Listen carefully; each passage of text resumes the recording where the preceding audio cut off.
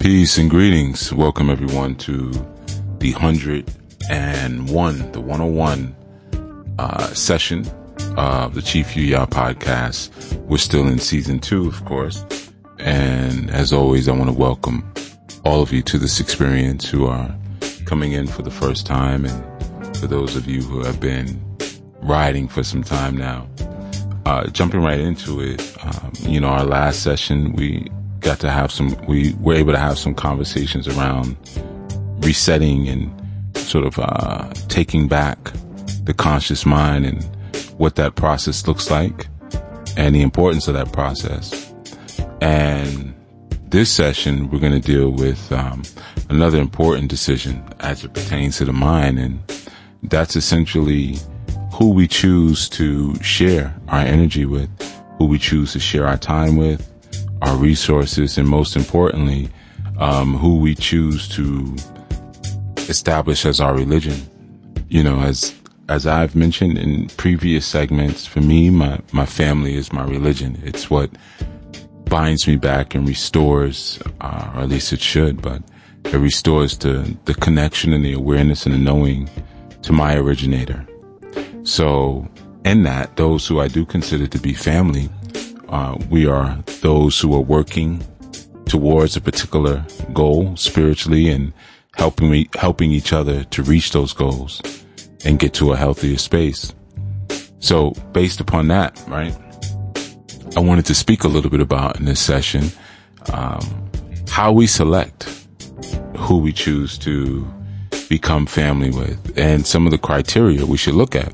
Now, of course, in texts that I've written, like Solutions for Dysfunctional Family Relationships, and even Grasping the Root of Divine Power, the 14 Keys, of course, and absolutely the Anu Way. All of those texts have aspects in them and pieces in them, even Shrine and Altars, where I'm speaking about the interplay between masculine and feminine, between dark and light, and really how those two complement each other and how they work together to produce, right?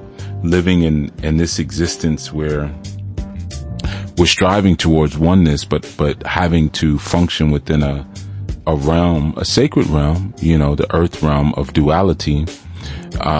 There is going to be light and dark, positive and negative, push and pull, Shiva, Shakti, Ogun, Oshun, or Ogun, Oya, and Oshun, Shango, and, all of these different complements, Osir, Oset, that we can look at, Heteru, Haru, right? Tahuti, Ma'at, and the list goes on and on and on, where we see this complement. But sometimes our challenge can be in how we choose the complement, how we pick the complement. What are we thinking when we come to that place?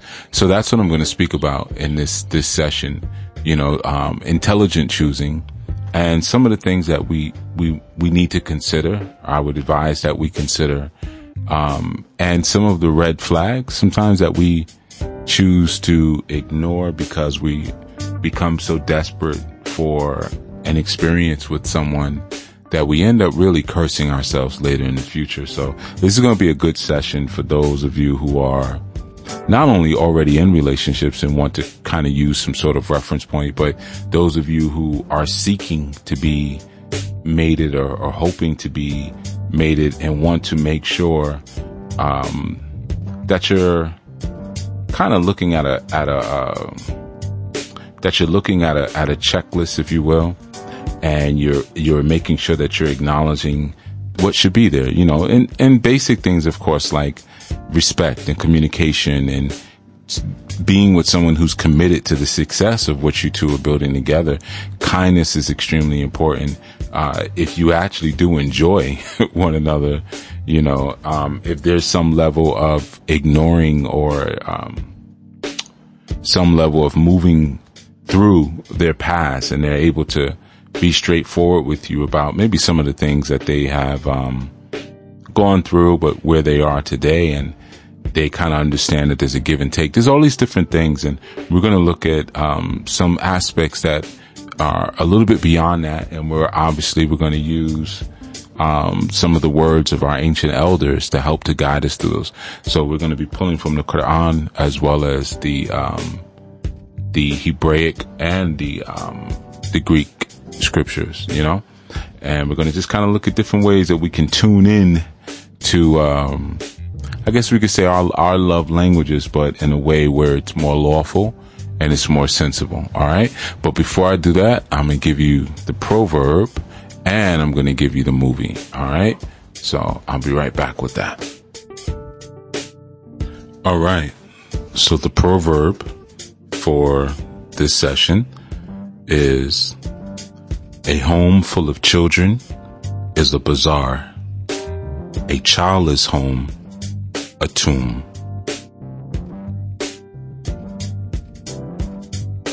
All right, now I'm going to share the movie that we're going to be watching in this session. And by the way, let me put this out there. If anyone, because there's been questions coming into the inbox, which I'm getting to. I think I said I would get into them in this session when I went over again.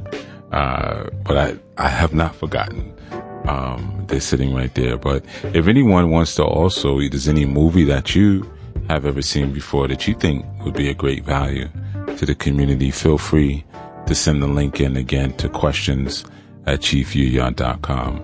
questions@chiefyuya.com. Send the link over. Yeah. Or even stuff like that. Feel free to hit me up on Instagram or Facebook or Twitter. I think I'm going to get rid of Clubhouse. So you might not want to hit me up there. But either one of those, and it'll get to me. TikTok even. You can hit me up on TikTok too. I know I don't really post on platforms much, but the accounts work for the most part. All right. So again, and that's only for a movie. All right. Not for me to interpret your dream. All right. But yeah, just if you want to hit me up and just let me know if there's any movie that you think is pretty cool that people would get a lot out of. All right. So the movie that I'm looking at is called The Island. It came out in 2005. The Island. That's the movie that we're going to be watching for this session. And it's a pretty cool movie. It has Matrix sort of elements in it, if you will. I mean, a couple of movies that came out after the Matrix, had that. And of course, it's got, Obi-Wan Kenobi or, Ewan McGregor and, Scarlett Johansson in it. And it has sort of a Logan's Run sort of feel to it as well. But, it's dealing with a dystopian society where people are, there's certain ideas that are programmed into them. And this society is ran by this multi-billion-dollar corporation, and people live in a very perfect sort of place. And the main character's name is Lincoln, right? And it's sort of like also, I would say, even a 1984 or Fahrenheit, sort of film, if you will, where it's just waking up of the main character as to realizing that my world is not perfect. There's all these things that have been presented to me. I'm maintained in a very quarantined sort of space, and there's questions that are raising up in me that are really questions of awareness. And I feel my purpose is being snuffed out, if you will. And I want to understand who I am, why I am, and kind of remove myself out of this pre-programmed sequence of living. You go here, then you're going to do this, then you're going to do this, then you're going to do this, then you're going to do this. So it really looks into, the film is cool because it looks into cloning is one thing, but some of the issues of homogeny and some of the issues of having your social understanding engineered for you, and living in a world where you have no risk. You have all of the stability, and where you have no risk, and where you have full stability, that usually means you have no alternatives in life. So sometimes people live a very safe life and they fault you for your mistakes, but it's because they haven't explored alternatives. They are locked into a social understanding. So, the movie is pretty good. Again, The Island. And we're going to look at that and look at just some of the plots there and different views, control versus freedom, and homogenization versus individuality, and even more. All right. So let's get into our main topic. All right. And like I said, we're going to jump right into it. Dealing with different schools of our learning. We pull from Ayat 5.5, right? And I want to kind of just speak on for a moment the importance of the pool of where we're pulling, or we're fishing, if you will, or we want to use the term pool, but where we're fishing our mates from, and why it's important that, for the most part, that we consort with each other. You know, I put a post up on social media some while ago, and I spoke to that, you know, that, and actually it was a post. It was a Muslim brother who was going through some challenges with a woman who he married who is not a Muslim. And as a result, there was a clash in culture. There was a clash in perspectives, and most importantly, how they ran their domestic affairs at home, and even down to the clothing she chose to use, to wear, excuse me. And I thought it was fitting considering that, the women of I knew recently on the fellowships, you know, Koti Morea and, Safta Hava, spoke about the wardrobe or the peace strobe and the things that, we wear that identify who and what we are as a people, right? But one of the things that identifies you is also who you mate with. Your mate, especially as a man, your mate says a lot about you, you know. But when we look at Ayat 5.5, the Holy Quran tells us, today all good things have been made lawful for you. The food of the people of the book is lawful for you, as your food is lawful for them. So are chaste, believing women, as well as chaste women of the people who were given the scripture before you, as long as you have given them their bride gifts or dowries and married them, not taking them as lovers or secret mistresses. The deeds of anyone who rejects the faith will come to nothing, and in the hereafter he will be one of the losers. Right. So when you look at that passage, there's a lot there to sort of unpack, if you will. Obviously, speaking about things that are lawful, it begins with an understanding of food. And just in a very simple sense, it says the food of the people of the book is lawful for you. Now, of course, who are the people of the book that this passage is referring to? Well, in Arabic, we're speaking of English translation, but in Arabic, that term is Ahul al-Kitab. And that term means basically people of the books, but it's not just talking about the ancient nations of Israel, but it's also talking about those who were considered followers of the way in the Newer Testament, as well as the Sabians, you know. And Sabians, you can also put Zoroastrians in there as well, right? So these were the people who it was considered that the revelation of these teachings from these elders were handed to them first, you know, before they were given to those who were then considered to be Muslim, right? So, but the thing about that is important. There's some requirements thrown in there, right? So yeah, of course, we're told people of the book, what they eat, you can eat. You know, the foods that are listed out there in Leviticus are good for you to eat too. And the foods that are in the Quran that speak about what is haram and what is halal, you know, the distinctions, it's pretty much going to be the same thing for them too, right? But then it gets into the mating piece. It says, so are chaste believing women. Now, those chaste believing women are speaking about the women who are Muslims first. And chaste, of course, means virginal, or someone who's celibate, or someone who is a virgin, but someone who is refraining from sexual intercourse, right? That's a chaste woman, or a chaste person even.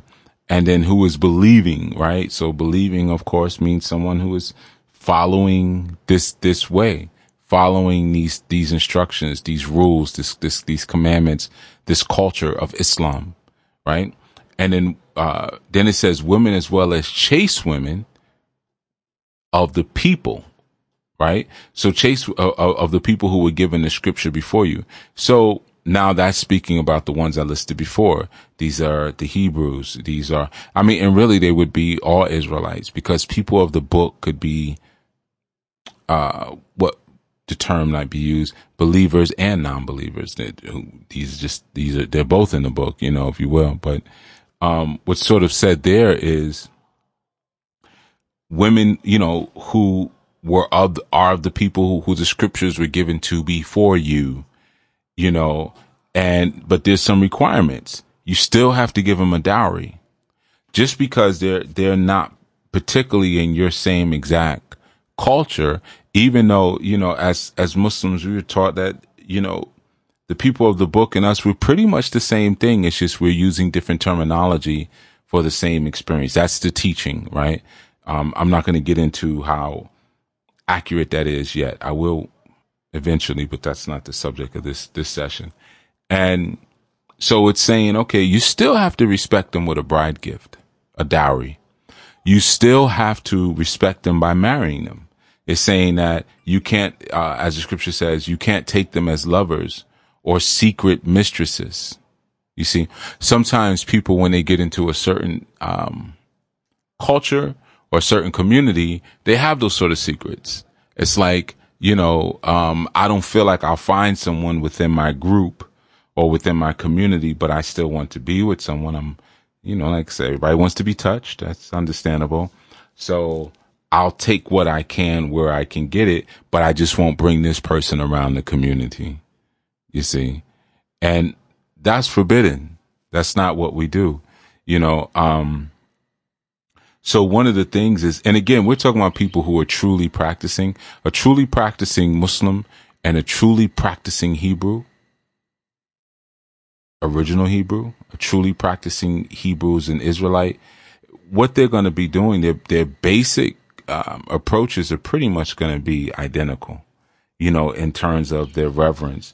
And of course, there are different terms that are used, but again, in this instance, the Quran is speaking about a Muslim man dealing with a woman who may be a Hebrew or maybe Zoroastrian, maybe Sabian, or maybe a follower of the way. That's someone who's following the paths and the teachings of Christ, right? So again, like I said, that first qualification, she's got to be chaste.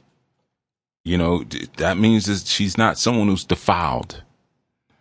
You see, she's not someone who's walking around with a lot of stains, and she's living a moral sort of life, right?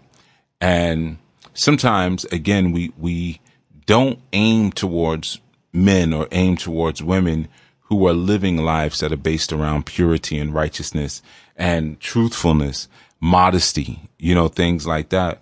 And when you don't, you have to sort of ask yourself, what am I doing here? Like, what's the point?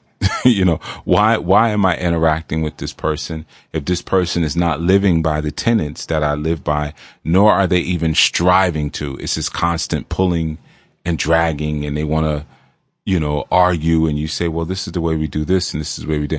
Well, why can't we do it this way? Why you got to do it that? And honestly, we have so little time to deal with that at this point, and it's sort of a beautiful thing, even in the Quran, where it opens up, where it's like, if you can't find a Muslim woman, well, here, these people of the book will also work as well, So the qualifications, again, speaking about, the relationship is not hidden. If you're dealing with this woman and you bring her into your home, she's not a secret lover. That's usually a very weak male's response. Because even if you have a wife, you let her know, okay, hey, I have another wife now. There are both of you, right? See, we live in such a sick, diverse, perverse space now where masculinity is hunted and outlawed. That's really what the reality of it is. It's outlawed. If I say I have 2 wives, 3 wives, 4 wives, 5 wives, 7 wives, and everyone is managed, everyone is happy, Everyone is at peace. We are developing a beautiful network among ourselves, a beautiful family, a beautiful unit, a beautiful clan among ourselves. Then, there's something wrong with me. No one will say, that's a manly man right there. That man has a lot of testosterone and a lot of direction, a lot of focus. Testosterone gives you focus. He's got a lot of vision. Wow. A young man may say, I want to be like him when I grow up. Look how strong he is. He has 7 wives. He has 8 wives. Wow. Look how strong he is. Nope. Because we're looking at the imperative of a sick place. So we'll say, oh, look, he just wants to have a bunch of sex with a bunch of women. That's the only place our mind will go to, which says something about us. But if I said I wanted to go another direction, I would be praised for my courage. So it's not courageous to have 2, 3, 4, 5 women. And of course, I have to develop myself greatly as a man to even do that. Just jumping out there and grabbing 5, 6 women, it doesn't mean you're doing much. What is that home producing? What is that tree? What's the fruit that tree is bearing? Are those women growing? Are you refining them? Because your job is to refine them, to present them back to the Creator. The same way that Yahushua refines us as the body. And there's only one body. Let me be clear on that too. You got to look at these words. There's one body, like he said, that came back from my people. He's talking about Israel. That's the only body, is Israel.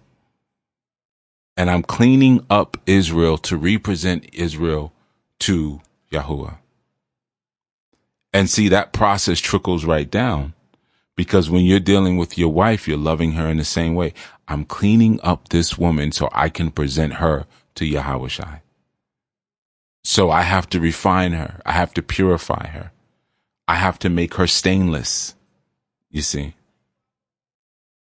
So when you're attaching yourself to someone and that's not the imperative, what are you doing? Like, what is this about? Right? So that's why oftentimes it's best that we mate among each other. Anu mate among Anu. Because you're very clear in that sense what the imperative is. Now, there's some things to think about when it comes to that. And the first thing to understand is that when you find someone who is virtuous or striving towards virtue, you better cherish them. Cherish them.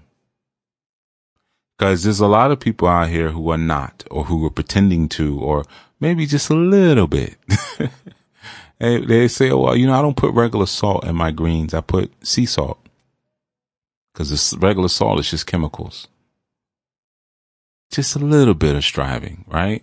Okay, appreciate that. But when you find someone who wholeheartedly is committed to their growth path and their development towards being a woman or a man of a class that produces greatness, of a class that's of a higher pedigree, and who really seeks to be that virtuous woman that you heard me speaking about, or that capable woman that you see me speaking about, that's something worth cherishing.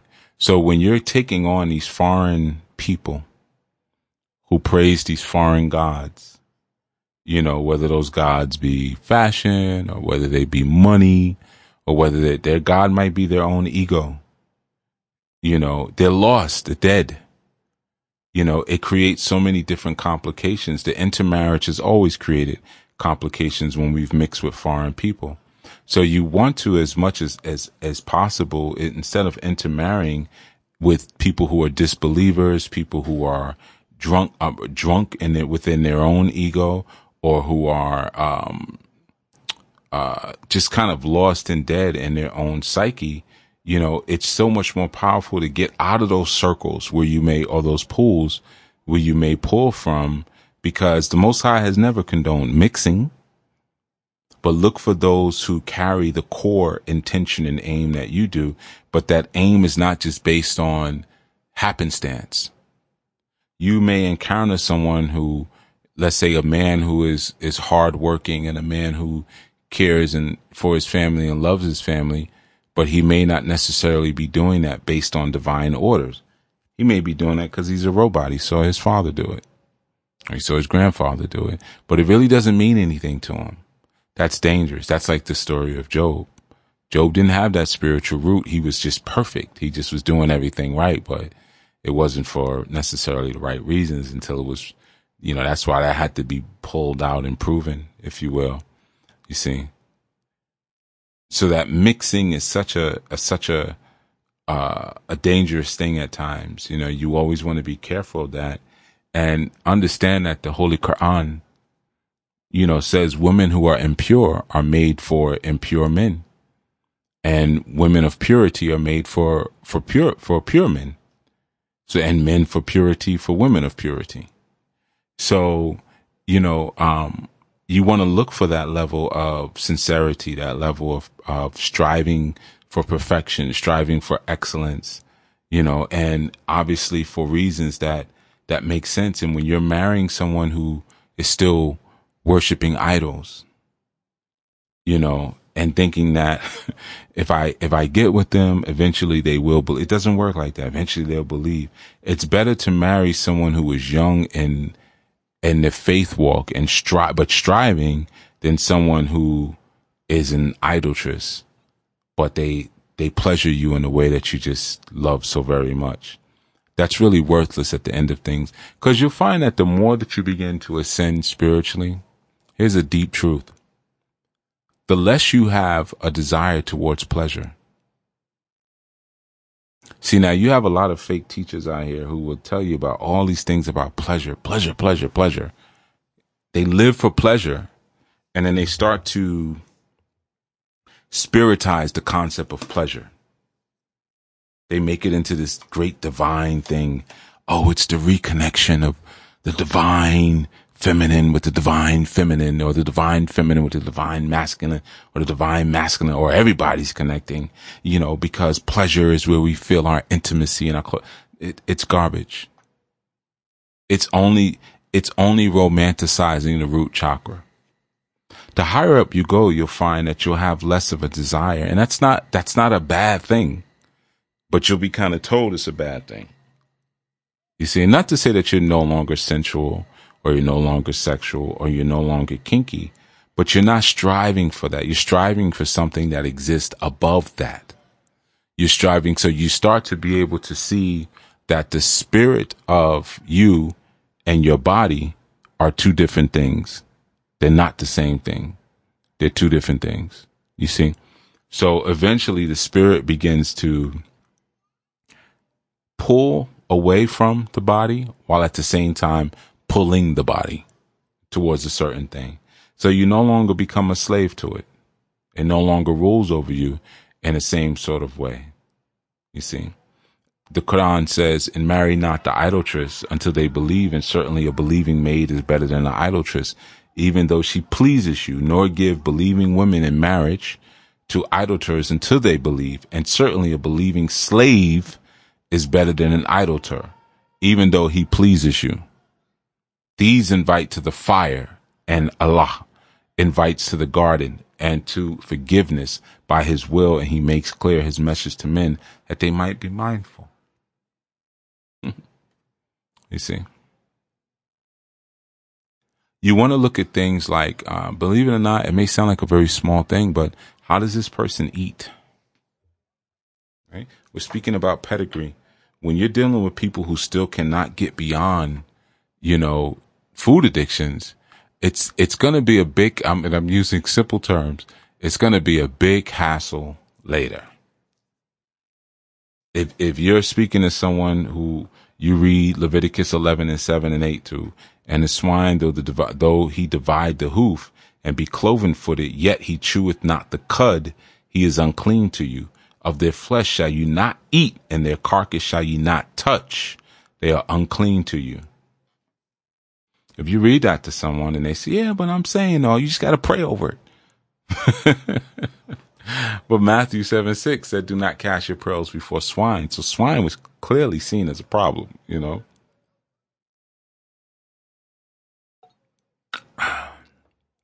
if you can share things like that to a person and they are still fighting for it, that means that they still have a lot of old enslaved sort of programming inside of them that they're unable to get beyond. They're still fighting for the existence of the slave. You see?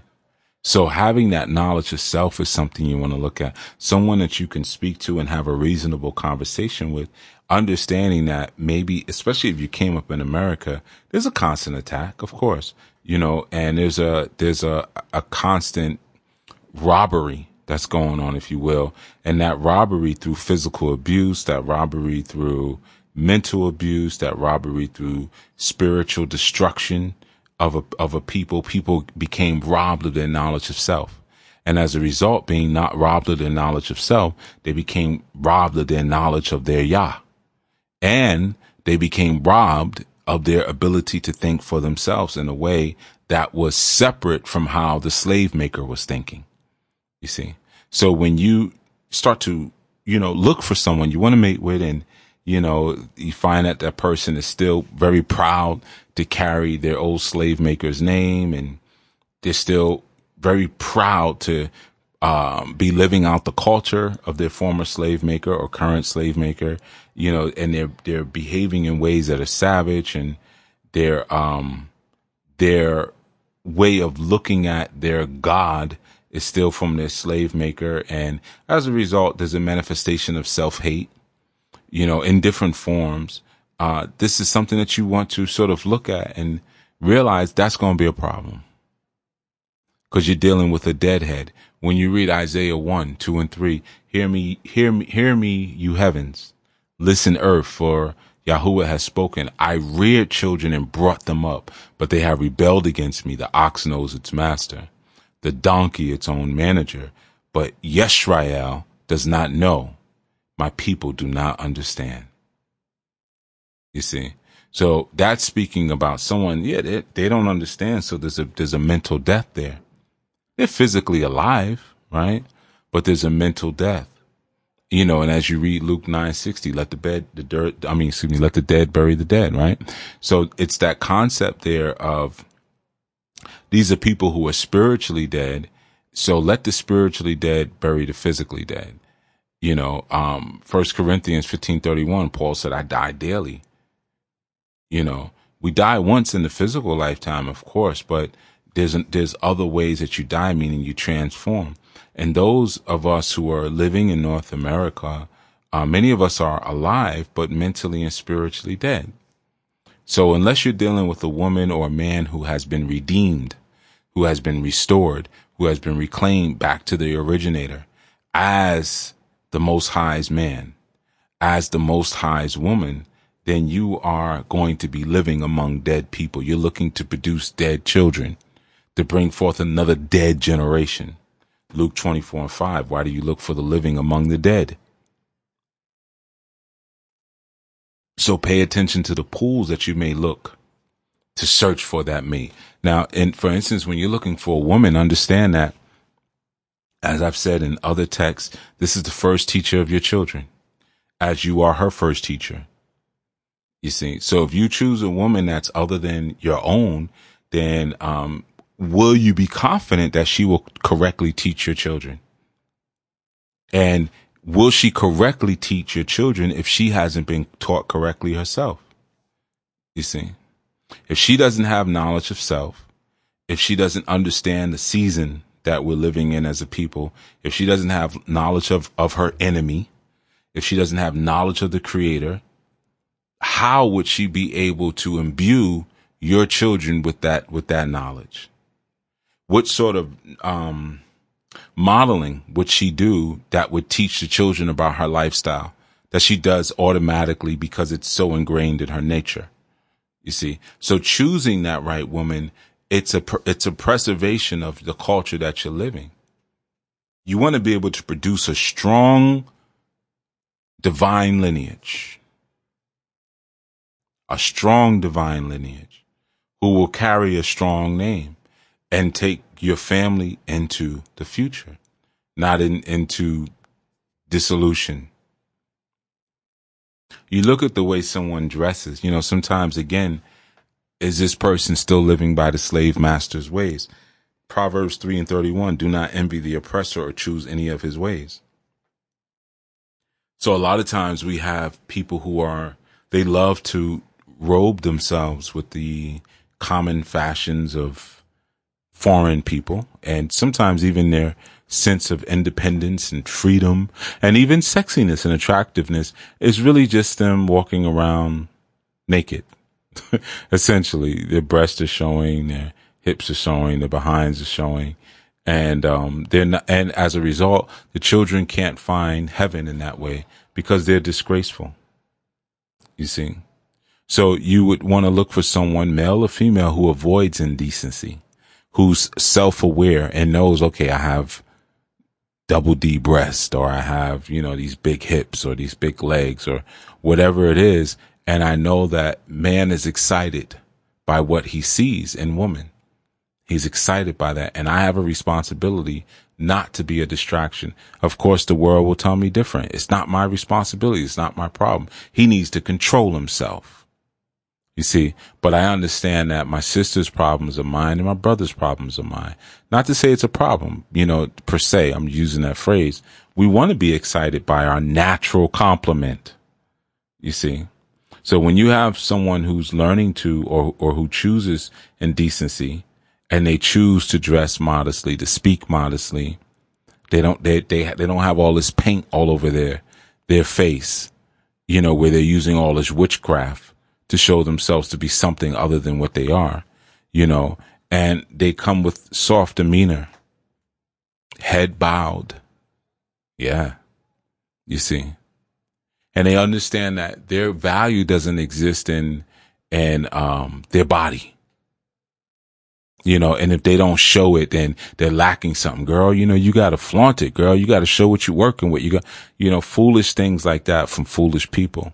But a civilized person walking the streets of North America, who's dressed immodestly is inviting all sorts of violence into their world. And understanding that you can't use that comparison of the world to determine what's modest. I've seen that so many times. Well, my friend said this looked all right. You see, your friends are uncivilized. Of course they would say that. Yeah, it shows my shape and it's form fitting, but everything's covered, even though it's like I'm wearing just a giant tube sock. Everything's covered. Or I'm just going to the gym. That's why I have on yoga pants and a tank top. I'm just going to the gym. What difference does that make if you're going to the gym, the supermarket, or the club? You're still exiting your domicile dressed in underwear. You see, if you have to, and I tell you, at a certain point, men, if you have to have that conversation more than once, that's probably not the person you should wed, because it's a game.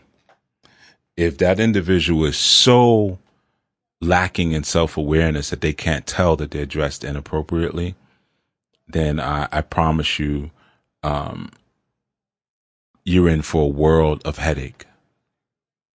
If you say, listen, no, you can't dress like this. This is the right way to reflect who I am and what I am. And she said, okay. Or she pulls her clothes out and says, can you just tell me what's okay? I think these, and she may make a selection first. I think these need to go. I think these are okay, but you tell me if you approve the selections I've made. Oh, that's so controlling, right? But let me tell you something, men. I can tell everything about you by the woman that you have on your arm, or the woman that you choose to consort with, or to even marry. Sometimes you'll see a man and he seems like he's a solid person and he's strong and, he's someone that you'd even want to be friends with or be his brother. And then you see his woman, and then your idea, your value of him dramatically lessens. Dramatically. I've had that happen several times. Yeah, brother looks solid. Then you meet this woman like, You see, because your woman is your moon. She's your reflection. So if she's reflecting all kind of craziness and darkness, then that just lets me know that your light has burned out, or you have no light. That's all that's telling me. But when I see a woman who is well dressed and she presents herself with class and with dignity, I'm automatically going to give that man respect.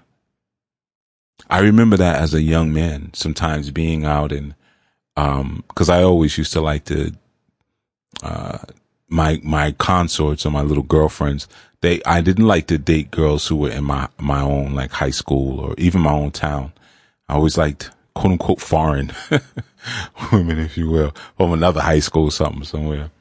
But I would always, if I was caught in town with one of my women, I'd often get that's your girlfriend? Yo, that's who you talking to? And then your social value goes up immediately. You might even get guys like, yo, how you get her? How you pull that? Your value goes up immediately.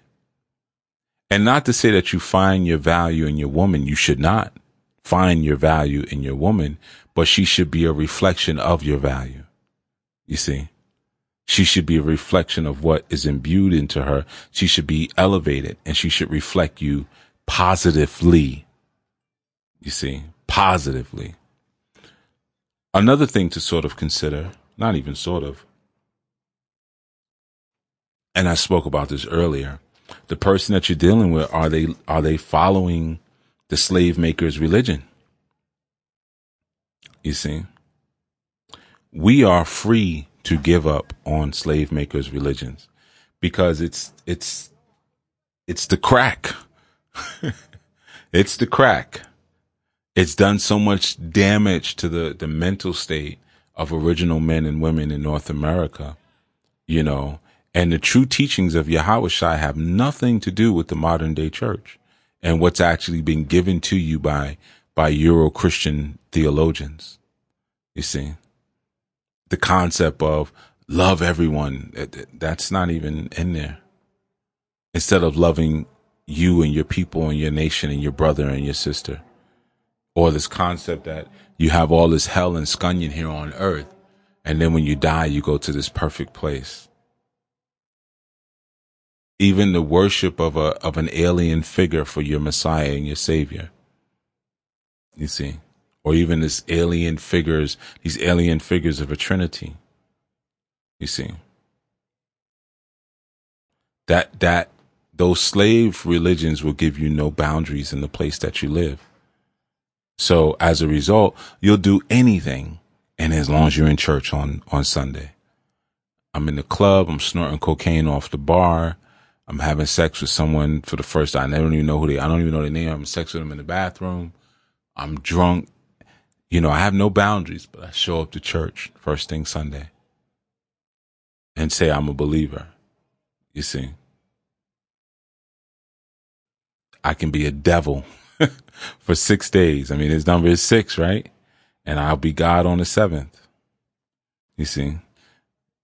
I speak and preach about the power of God and the power's in his name, but I have no control over my sexual addictions, my alcohol addictions, my vices, drugs, cigarettes, but it's so comfortable for me to stay in that environment because I have the appearance of holiness just for a day. That's all I really need.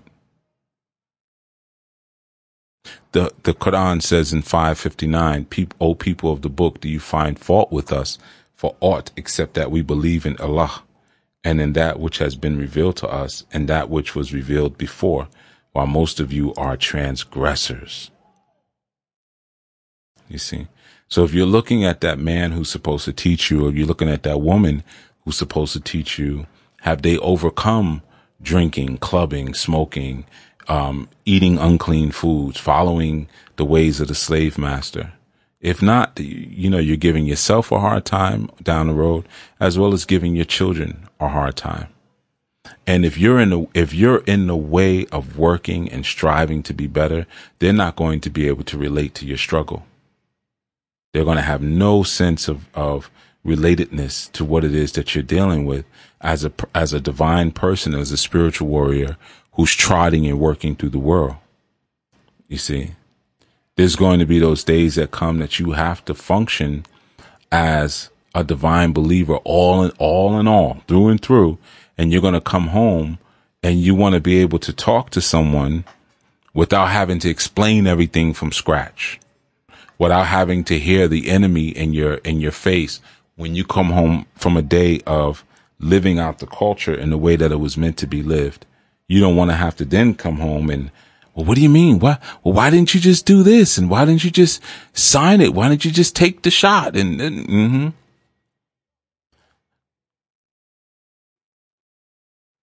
The Holy Quran 108:1-2 tells us, surely we have given the abundance of good, so pray to the Most High and sacrifice.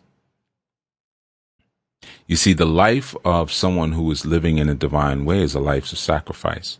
And the Most High has given you a way of life through the teachings of all the elders and the ancestors who have come before us. But to whom much is given, much is required. So we are outside of, whatever you do, whether you're a rideshare driver or you're a secretary or administrative assistant, or you're an astrophysicist or you're a biochemist or, you're a business analyst or a data scientist, whatever it is that you do, even outside of that, you're still responsible for expressing and sending the truth out into the world so that your people can know that when it's time for them to sacrifice. You see? And if you're relating to someone who's in a struggle with you, they'll understand why as soon as you came home from work, you took a quick shower and went right back out because you had to go minister somewhere. And they'll understand that sacrifice of time, or when you say, hey, I got to go fast and detox. And as a result, I'm not going to be around this time or that time. Hold it down for me until I get back. They understand, like, yeah, this is a part of our sacrifice. This is a part of our striving. You see, because we're called upon for certain assignments that only those who are walking in our same struggle will understand. And those who aren't, they'll complain that they're not getting enough time, not getting enough attention, not getting enough energy, or you're taking, what they would like, as far as your resources, and giving it to the poor, or giving it to maybe classes that would, help you to grow or help you to develop as a better person, to be a better parent, or to be a better consort, or to be a better person within your own community. You see, Jeremiah 10:3-4, for the customs of the people are vain. For one cutteth the tree out of the forest, the work of the hands of a workman with an axe. They deck it with silver and with gold, and they fasten it with nails and with hammers that move it not. You'll have people who, they have different celebrations that they want you to do. Oh, my parents are doing Christmas. They got to put up the tree. Come on. Or, we do Thanksgiving. It's not about everything they say it's about. It's just a time we get together as a family. You see, but the customs of the people are vain. But some people have adopted those traditions and those celebrations, and as a result, they've adopted the ways of foreigners. They've adopted the ways of slave makers. And it's just a really slick way to mask commercializing their purpose of what it is that they want to do. They'll make you love this character called Jesus, so when Christmas comes around, they can take your money. They know you love your mama. Everybody love a mama, love their mama.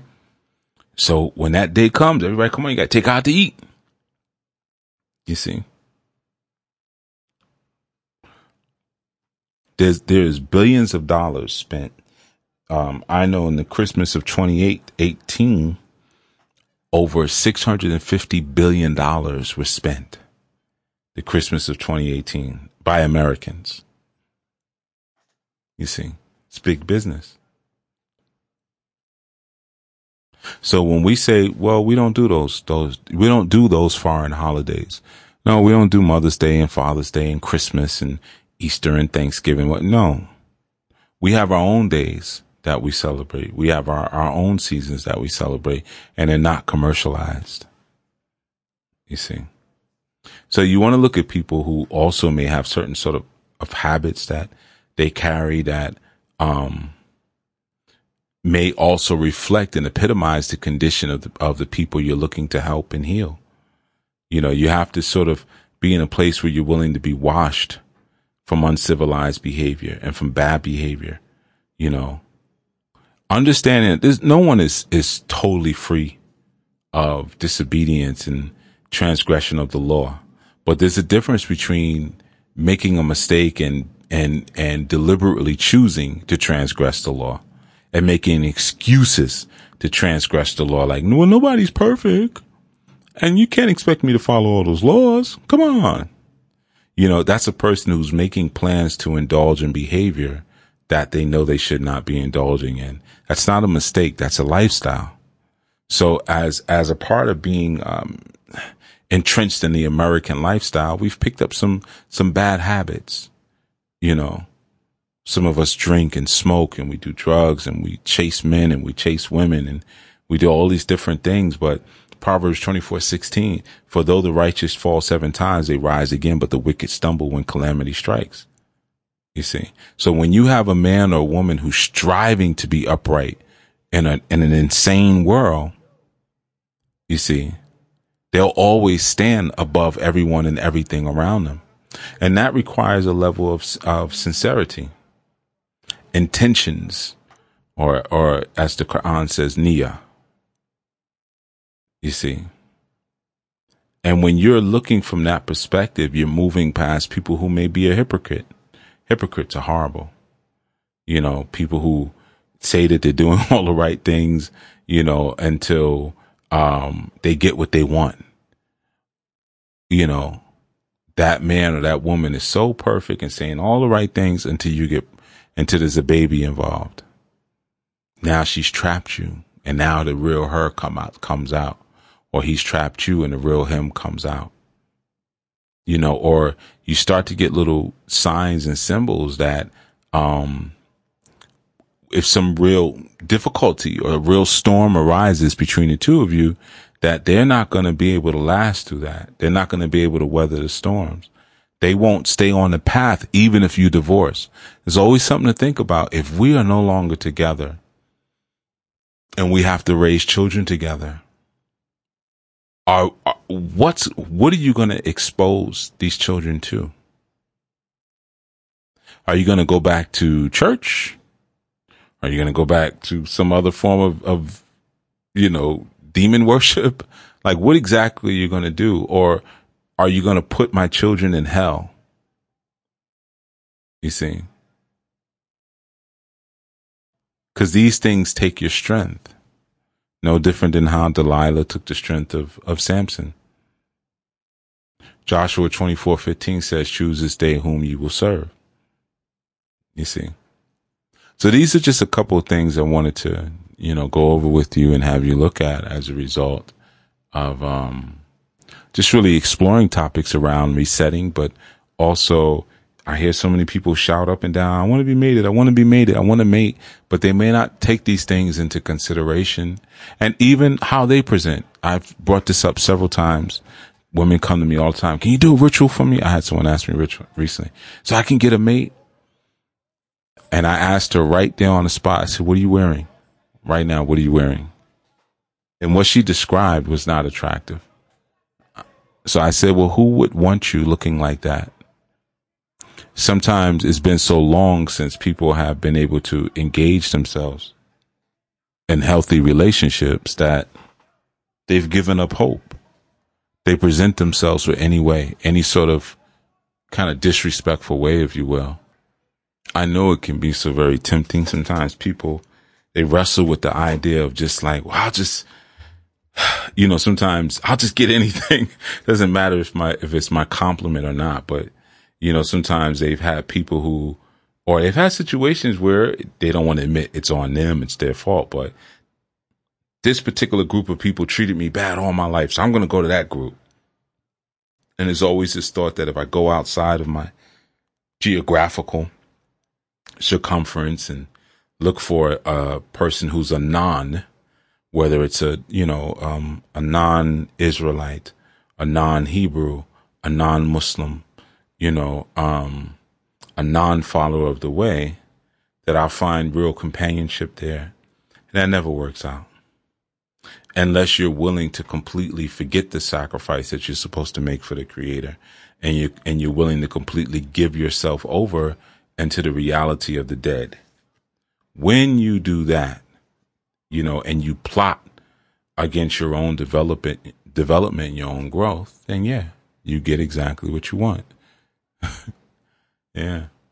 All right. So with that, I'm gonna close out. I'm not gonna give you a book this strong because we're inching up towards our time, but I will that you got a lot out of this session, and you were able to kind of look at some of the things that exemplify a proper mate, and some of the things that we should be looking at when we're looking to accept the mission of courtship, accept the mission of mating, accept the mission of loving another person, and accept the mission of following certain teachings, and understand that if you're walking that mission with another person, and you're receiving the training from the same space, say you and your mate are in Anu, and you're receiving that training together, then all things that would seem dark around you, you're able to make light, because the vision that you're teaching and your training and your community gives you will allow you to create something out of the triple stage darkness of the dead reality of your alien social structure, of a supremacist social structure. That's a triple stage darkness. And the only way you can pull light out of that, is by having a code that you and your consort, you and your mate are living by, that you're able to say, yeah, whether we going through ups and downs, better or worse, sickness or health, the whole thing, we're able to rely and pull on these concepts. And when we need to be corrected in what it is that we're doing, we accept that lovingly. We give it in a respectful way, you see. Because I understand that my man is more than just a man, and my wife is more than just a wife. Sometimes you hear people say, well, it's just a man, it's just a woman. Or maybe yours is. But this is someone who produces. This is someone who procreates. You see, this is someone who brings forth civilizations and nations because of what we're able to do today. Together, we can make the impossible possible. We can beat every odd. We can begin reversing the traumatic effects of the Ma'afa together, and we can pull a new reality out of the triple stage darkness of ignorance that's been imposed upon us. You see, moving into that great space that we were privileged and allowed to move into, if we would only follow this lifestyle, this real lifestyle, and that may come back with certain setbacks and things as you go, but as we keep pushing forward and moving forward, we get to see our true power. So that's what I wanted to share with you in this session. Again, our new retreat is coming up. I think the registration is probably going to close pretty soon. It's coming up on the 24th to the 28th. And for those of you who are attending, I look forward to having you with the other community there. I'm not even going to say I look forward to seeing you, because sometimes I'm moving around so much, doing so much that you may not see me as much, but definitely, there's activities that I'm facilitating, such as I'll be doing some tantra classes. I'll be doing some deep breathing classes. I'll be doing some meditation work with you all. I'll be doing some other activities. So I will be very much present every day, and of course we always have our time by the fire and all the other goofy stuff.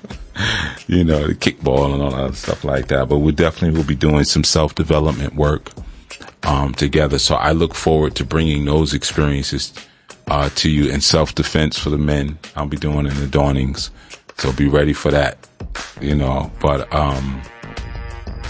that's on the 24th, August. For more information, go to anulifeglobal.org, ANULIFEGLOBAL.org. For information on that. But again, nonetheless, for those who are coming through, man, I really I look forward to you experiencing that. You know, it's always cool for me just to, I guess it's an example I used before. I look at all the people I work with as like flowers in a garden. So, you know, I enjoy, like, you know, sometimes you work in your garden and you just want to sit out there in your chair with some, you know, mint water, some basil water that you got out of your garden, and you just chill. You just chill and look at everything.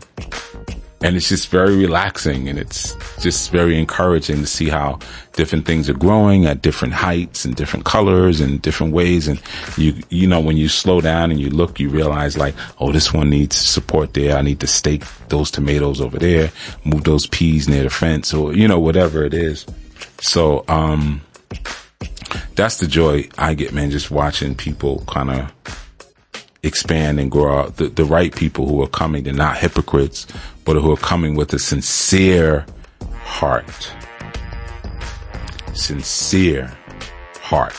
And I promise you, there's no amount of words that you can say to make me believe you have a sincere heart. It emanates from another place. All right. So I look forward to that. All right. And with that, I'm going to close out. This has been a Chief Yuya podcast, and I'll see you for the next session. All right. Peace.